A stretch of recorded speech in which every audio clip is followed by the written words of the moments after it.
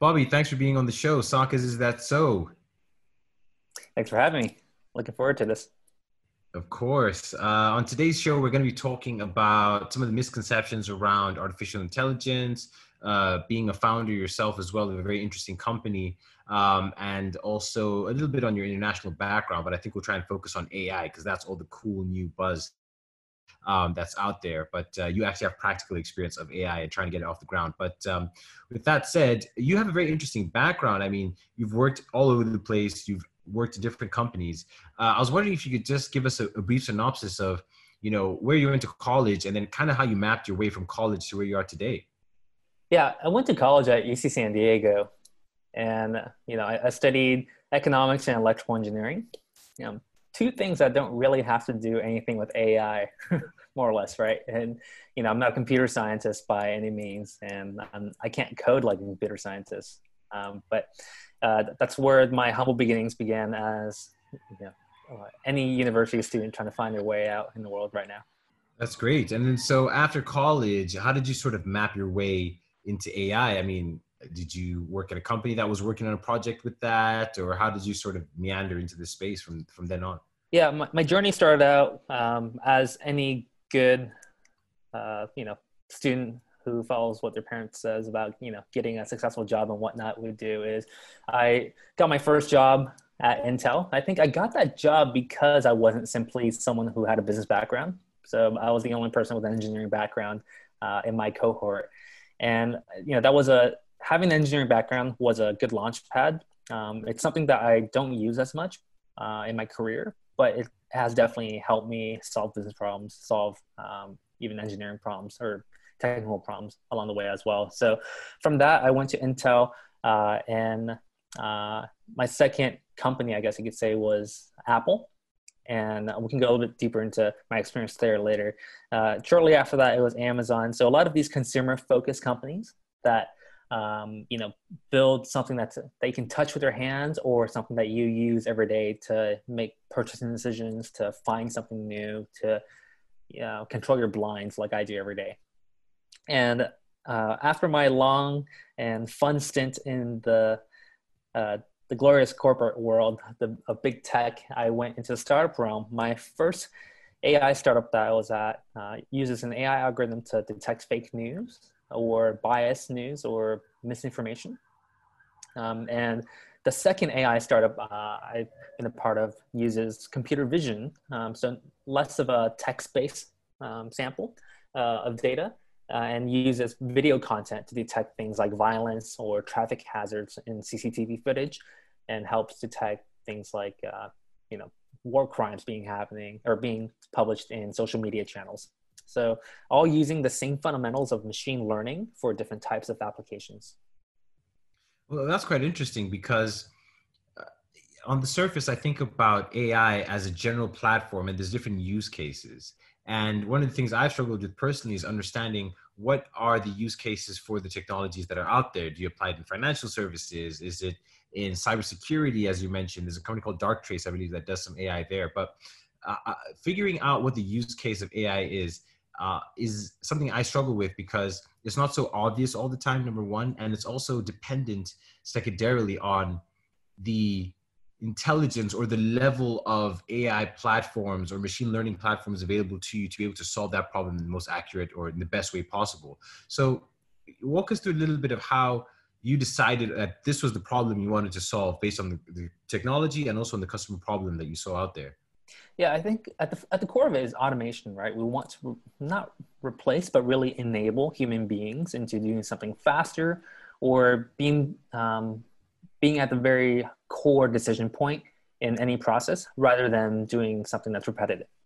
And so, I saw that very early in my career where automation will not only help prop your career, but also help reduce a lot of, normal everyday activities that you need to do for part of your job. So as a result of that, I knew that AI was essentially the direction that we're heading towards in every aspect in terms of, essentially what you said about, let's say applying for a credit card, letting AI decide. I think AI is very broad and generic term as well. And sometimes AI is simply more or less machine learning or statistics rather than a real human-like decision that's being made in the back, right? And I think having been in this sector now, I'm both a proponent as well as skeptic of AI.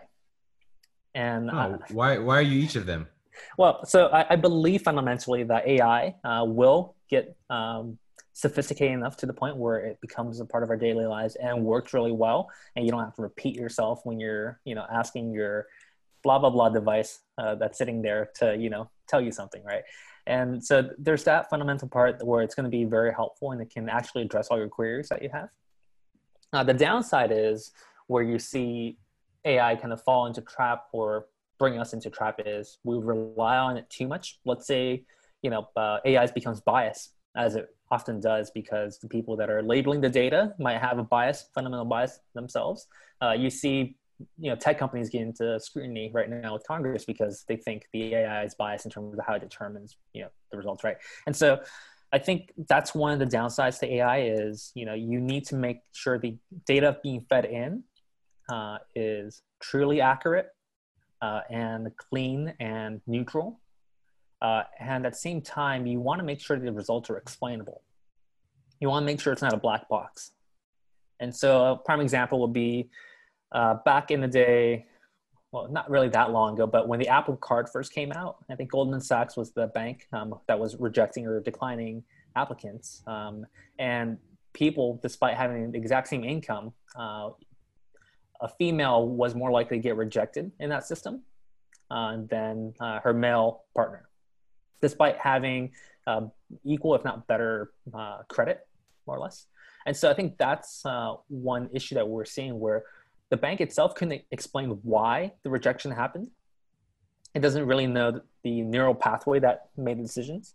And so we're kind of finding a medium balance now of simply black box AI and explainable AI, where it can actually tell you exactly why each decision was made. So that, let's say you do have to testify in front of Congress why your car swerved left instead of right at that decision point. You can say, well, the car was looking at 10 people here and 5 people here, and those people are moving at X speed. They're more likely to be able to avoid this car, and so that puts you in a much better situation and puts the consumer at more of an ease as well, because simply relying on the crutch of, the computer says no, it is the worst response ever, right? And you get frustrated because you're getting grilled for it. Consumer gets frustrated because they want answers, and regulators get more frustrated because they can't solve this really. And regulation is not going to be the thing that's going to solve it. Yeah, you touched on 2 points there of scrutiny. The first being how it's such a black box. And now I can only imagine what those CEOs are going through or have gone through as part of the scrutiny process. I mean, in front of Congress, there are oftentimes Congress doesn't even know what questions to ask because they don't even know what it's about. So hopefully it won't be too hard on them. But explaining something that is a black box, it's something I hopefully don't ever have to do. But at the same time, it's learning on its own. And in fact, when it comes to AI or machine learning, which we need to parse out a little bit, there are sort of systems that act, there are systems that predict, and then there are systems that learn, relate, and evolve. So, there's different levels even within it. And it sounds like the more complicated it gets, the harder it is to explain. Is that the reality, or? That's right. And I think the biggest issue, and I think startups are doing themselves a disservice nowadays by calling themselves AI. I've seen it firsthand where a company will call themselves, an AI company, but the AI is not really AI. It's just humans labeling in the background. And I find that really frustrating because it discredits people who have done a lot of research in the space, who actually want to produce something that makes sense. But it's either pressure from investors or, pressure from the CEO or just a lack of direction. And what it does is it creates a product that's actually unusable, that creates great press, but actually doesn't really solve the problem that we really need to solve for in a safe way that's consumer friendly, as well as, user friendly, if you're the person that has to make decisions from a corporate level. Yeah, I remember seeing a statistic somewhere about less than half of companies calling themselves AI companies were actually AI. They were just data science or something as simple as matching two points or something like that, and they call themselves AI. I mean, that's pretty intense. But in terms of the usability, there's a lot of criticism around it because as smart as Siri and all these things are, which go into natural language processing and all that type of stuff, it still doesn't feel very user friendly. It gets things wrong a lot of the time. The output is not what I expected, and even trying to correct it is a mind ache because it's already so complicated. I can't go in there and just fix it on my own. So in terms of the usability of the AI platforms or whatever it is you're doing, do you see that that's the biggest deterrent to people adopting AI in general, or is that not really a big factor?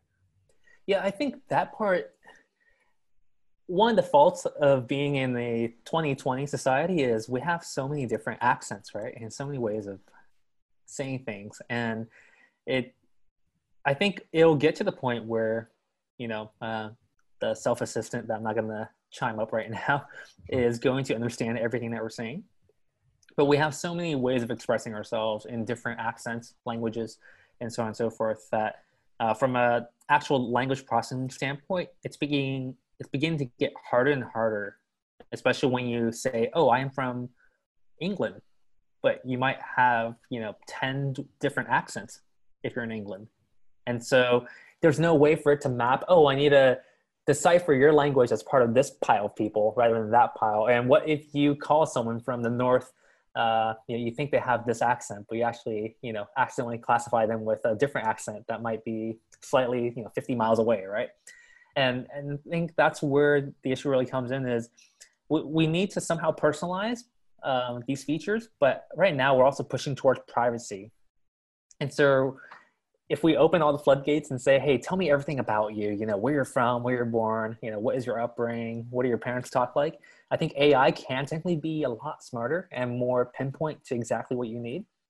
But we also don't want companies spying on you, monetizing off of you, right? And so I think that's the tough balance right now. And, I give Siri props, even though it has these faults because it's not processing this data and trying to sell you anything off of it. Where some of the other assistants are. And I say that even though I use one of them as well, because there's just certain skills that I find a little bit easier to use, and I got my device for free, so money talks, right? And, Yeah. and yeah, and so it's sitting there. It already knows everything about me, so I'm a little bit more comfortable about the level of exposure I'm giving. But yeah, to your question, I think it can be perfected. It just depends on how comfortable are we letting it have full access to who we are. If we open the floodgates, I do suspect, an AI assistant can help predict what we're going to do every part of the day. Depending on how much access you give, it can even know when we're about to go to the toilet or when we make our coffee, if we want, right? If we want to get full access to everything, record all of our activities, using our Apple Watch, even us jotting it down. But right now, I think we're kind of shifting hard towards the other way of having privacy as well. And privacy means different things for different people. Some people think it means not knowing anything. Some people misunderstand what privacy laws mean, and that's another area. And then there's GDPR that makes everything else complicated as well. And from an entrepreneur standpoint, it's even more frustrating because it only helps the big corporations who have lawyers to establish those systems versus a small shop person like I am nowadays. That's quite interesting, actually, in terms of how regulation stifles creativity. One of the things, I'm a big fan of Milton Friedman, who always speaks about the freedom of markets and how you should reduce barriers to entry, and how most laws and regulations are literally created to entrench the incumbents and make it harder for startups to get into there. So I guess this is sort of where the rubber meets the road. So let's say you go from the point that you want to solve a problem. How did you actually take those practical first steps towards addressing GDPR, towards finding as a data scientist or AI specialist or machine learning? So walk us through some of those practical things you had to do to actually go from idea to implementation and then hopefully growth and later on. Yeah, I think this is one of those things I carry on culturally from big tech, more or less, is focusing on the problem you're solving for, focusing on the customer, and then working backwards from that. So looking at the simplest form, what is the pain point we're trying to solve for the customer? Okay, well, we know what our guiding light is. How do we actually build something towards that now, whether it be a direct route or perhaps a windy road to actually solve that from a process standpoint and a technical standpoint? And so things that we would navigate are how much information or how little information do we need to, you know, solve this person's need. Let's just say they are looking for a job and they want to only apply for these type of roles. Is there a bare bone minimum? Is there information that we're asking for that's actually not needed, right? And from that we can kind of prune and de-risk ourselves from what features are really needed out there. Or sorry, what features are core and what are just nice to haves and what are absolutely not needed. And I think that helps us play nicer with GDPR. The tough thing right now is, a lot of the core functionality to a lot of problems that we're trying to solve from an AI standpoint do require some type of consent. And what that means is it's a very bad user onboarding experience where the user has to consent to every single thing. It gets to the point where the user is actually now desensitized to the fact. So now, a user might be using a shady app and they're giving out their information because they're like, oh, it's just another checkbox, same cookie banner that's going to be tracking me everywhere. I don't care anymore. But I think that's where regulation has overdone it to the point where it's now not user-friendly and actually doing more harm than good as a result. Because now you just think, oh, well, it's all GDPR, right? It's all safe. I can just, tick every single box and it'll be fine. And that's not the case. Bad actors will still be out there collecting information, and they're probably collecting more and getting more from consumers because they think they're protected. So from this point on, you figured out, okay, I need to know how much information I need, how much is too much, how I can use it to be more accurate. I imagine there aren't too many people that are actually skilled in this field of machine learning, either from a leadership perspective or from a data quality enhancement perspective, so technical skills, or even just general understanding. How did you go about building a team or assembling the toolkits that you need to actually solve this problem beyond maybe the GDPR requirements? Yeah, so for this one, the best guiding light is also relying on legal counsel and to make sure you're not over collecting data as well. So that's something that we are very firm on, making sure providing a core, basic functionality without overdoing what we need. And so getting the team in the right guiding light is having a very close pulse with what the product is trying to solve for, and also being very close to the engineering side and software development side in terms of what we should and shouldn't have. So for me, I have very close discussions with our CTO every day about, are we implementing the right policies? Are we commercially getting ourselves into trouble if we collect this type of data? Do we need this type of data? Is this data actually valuable to us? And so I think those are when you tie in commercial discussions with privacy discussions as well as technical discussions, rather than silo them, in the context of GDPR, I think that's where you fall less in the trap. And you also allow, the engineers and data scientists to understand what is the business problem you're trying to solve for. So they're not just blindly collecting data or extrapolating it as a result, right? So I think at a high level, what it means is you de-silo your organization. So everyone knows the problem that you're solving backwards from, and you all plan how to get there, given the constraints that are set out for you. Yeah, you touched on something that was quite interesting there, which was in terms of the commercial aspect of AI. It seems to me it's a sort of winner takes all. We're seeing a sort of polarized economy now where, some platforms are just dominating and they aren't even AI specific. I can only imagine the future is going to be one AI platform for something, and all the other competitors fall by the wayside because it just keeps reinforcing the more data it gets, the smarter it gets, which means the better it gets compared to the rest of the competition. So I wonder, do you ever think about the downsides of potential bifurcation or this extreme difference between the winners and the losers in this space? In other words, do you have to shoot for gold in order to win this race, or is there room for a second, third, and fourth because there is a business model whereby the second, third, and fourth can be viable? Yeah, that's a very tricky one. I think at the end of the day, you need money to get good data, especially if you're trying to label data as well.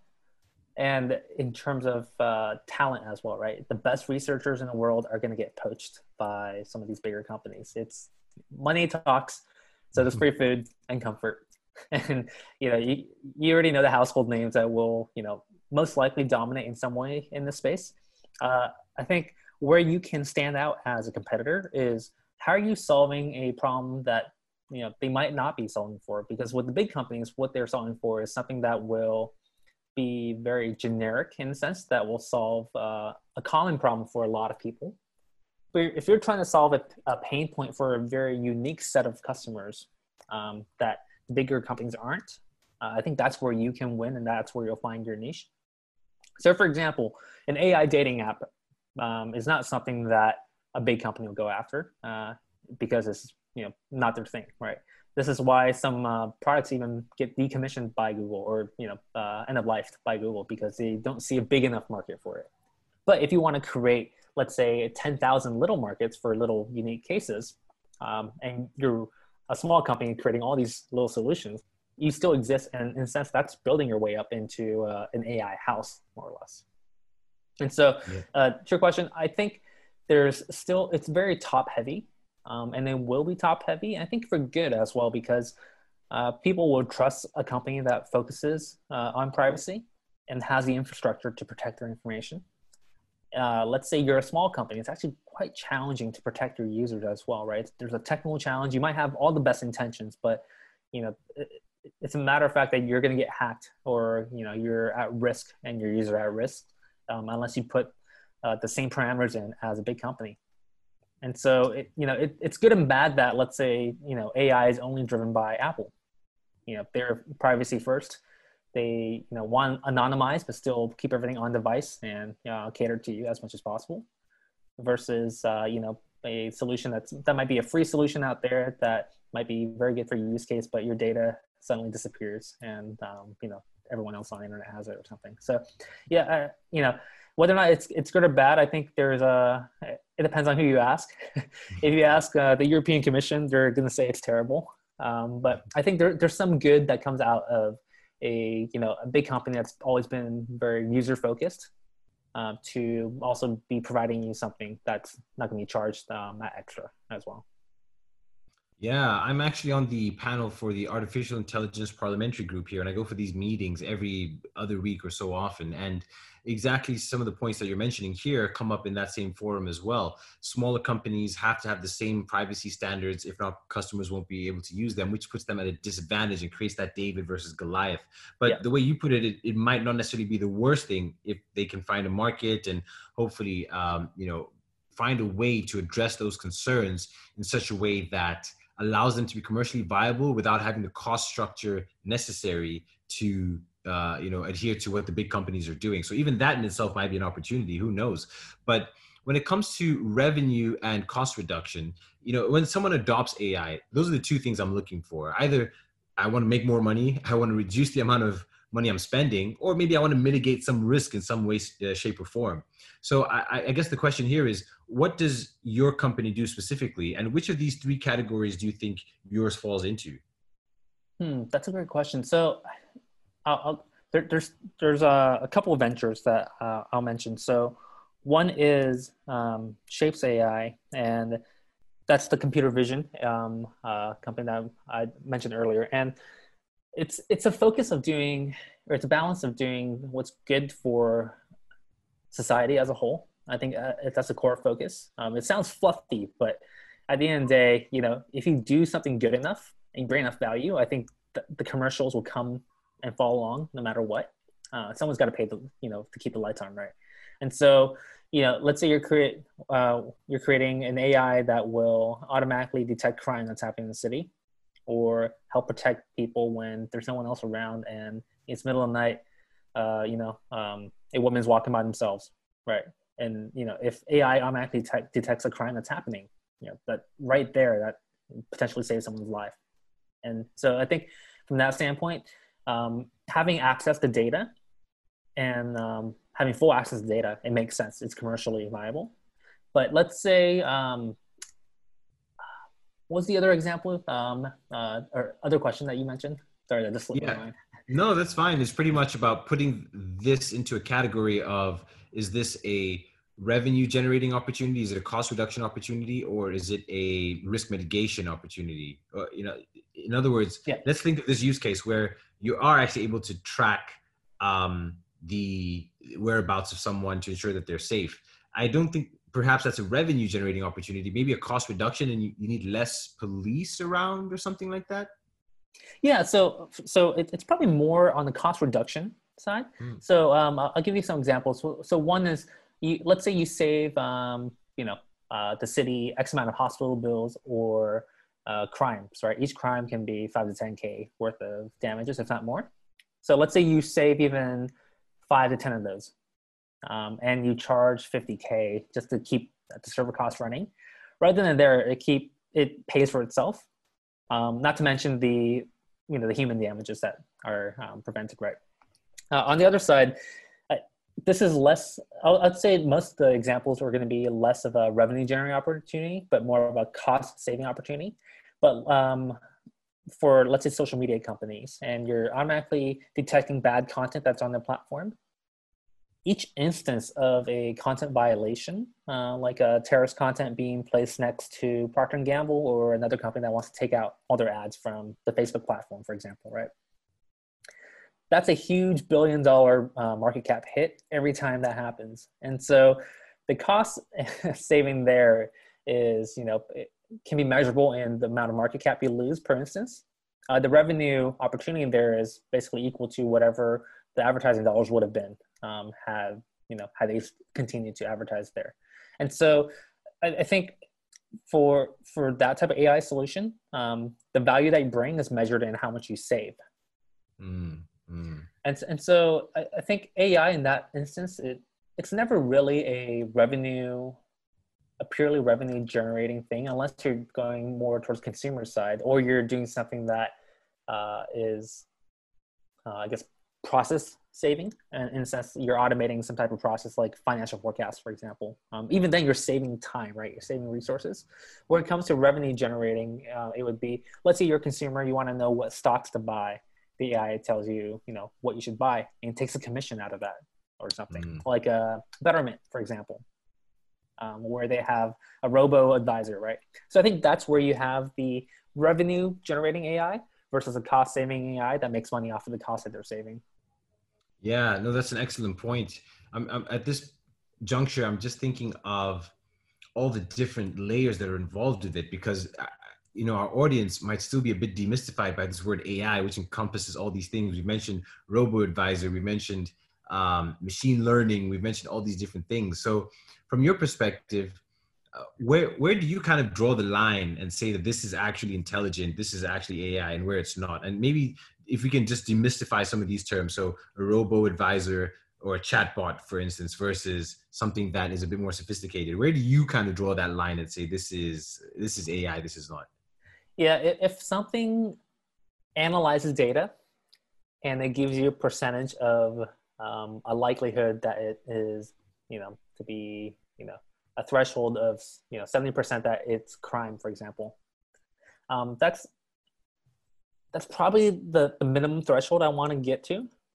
Where it's truly AI is it's self-learning. It's also there's self-reinforcement learning as well. So it's making these decisions.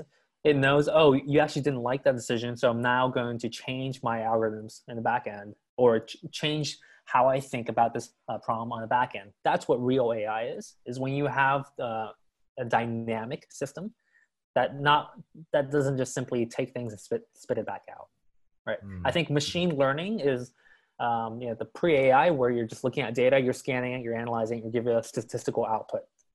Where you get to AI is you have the circle, where it's essentially a flywheel where, okay, it takes data, it makes decisions. Now it knows, oh, for the next time I see this, I'm going to get better at it. I also know that you don't want this, and therefore I'm going to do this instead for you. Or, oh, I know that I can backtest the data that I predicted, and my predictions were wrong.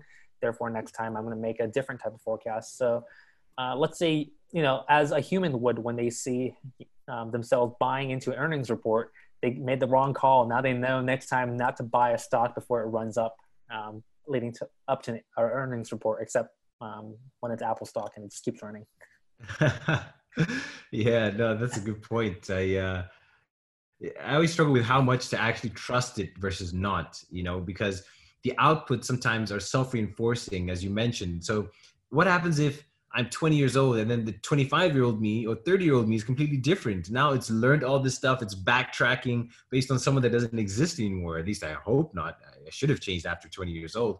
But that reinforcement reminds me of something I read about how Google and some of these search engines were struggling because it would give you such a myopic view of the world. When I search for the word Egypt and you search for the word Egypt, I might get the football team and I don't know, the pyramids, and you might get travel destinations or whatever it is.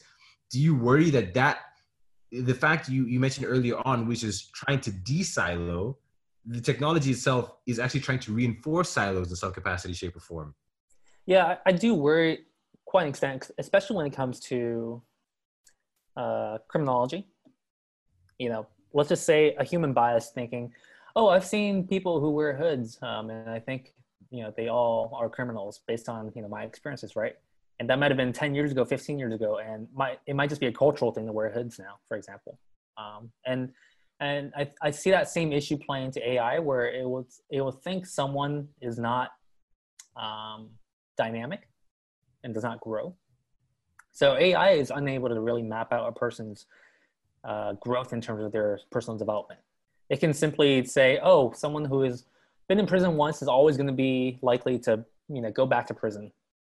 Is that simply because it's actually a human nature thing, or is that a systemic issue that exists where people can't get hired, so they get desperate, right? And so I think that's where AI doesn't work, is when it comes to things like predicting crime, even dictating a court case decision based on how likely it is for someone to go back to prison or commit another crime, for example. So I think there's a fine line there where human nature does have to play a part in shaping AI, and maybe we can't use AI for those type of things because it's not sophisticated enough to understand the the minefield and the maze that is the human mind.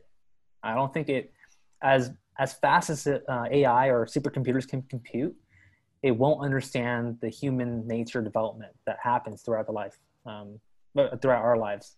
For example, take me. They can say, "Oh, he's an immigrant from China. He's going to follow this path, and he's going to become a doctor," right? But that's clearly not the case, and that's something AI can't do. It can't understand that human nature element of it. It's simply taking data and making assessment based on things it's seen before, but it doesn't always handle cases that it hasn't seen before. And it can't handle black swan events as well. Just like it will fail when it tries to predict the next pandemic. Yeah, I've tried to use a few of these softwares to see just how good the AI can be in understanding human nature and replicating it. And sometimes it's absolutely marvelous and it's just so seamless. And other times it's catastrophically wrong. Trying to make music as well.